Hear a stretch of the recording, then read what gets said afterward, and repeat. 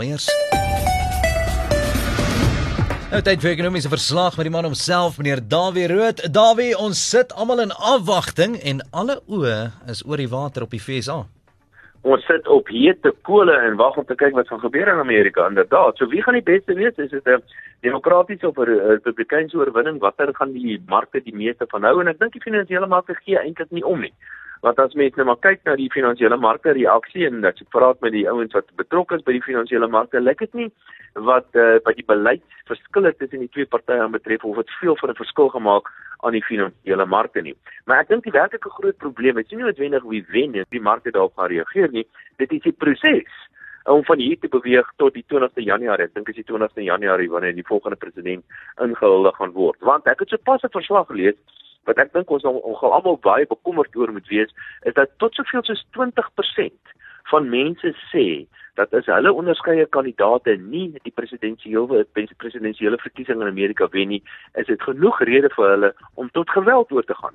En dit is die groot probleem. Daar is baie, sonder enige twyfel, 'n baie groot moontlikheid van grootskaalse geweld in Amerika indien wie kal nou wen of nie wen nie. En dit is van beide kante af. Die Biden kant sowel as die Trump kant word daar gesê dat mense is bereid om tot geweld oor te gaan. Wat interessant is daar 'n klomp as mens kyk na die wapenverkoop in Amerika, het die hoogte ingeskiet die laaste klompie dae en weke, en dit is natuurlik 'n aanloop tot hierdie presidensiële verkiesing. Ek is bevrees die grootste gevaar nou is nie wie werklik waar wen in Amerika nie, maar die proses van nou af tot die 20ste Januarie wanneer die volgende president in Amerika aangekondig gaan word. Dit kan tot redelike woeste waters op die finansiële markte lei. So kom ons kyk hoe speel hy uit. So gepraat van finansies, hoe lyk daai markte vanmôre? Ek moet vir jou sê, ek is nogal verbaas met die rand.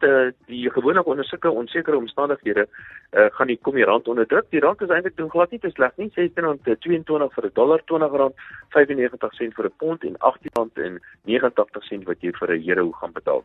Die goudprys die staan op 1890 en dis nog 'n rede hoekom die finansiële markte nie veel reageer sover nie. Goudprys relatief laag, 891 nou, terwyl die olieprys die staan op $38.60 vir 'n vatjie Brent-olie. En nog 'n verdere rede hoekom die markte so ver hulle nie veel steur aan die verkiesing in Amerika ten minste nie, is dat die meeste van die aandelebeurs in die groen is.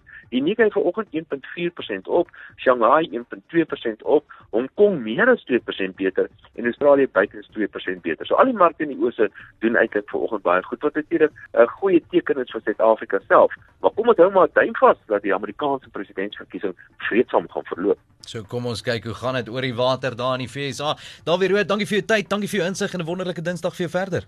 Aangenaam.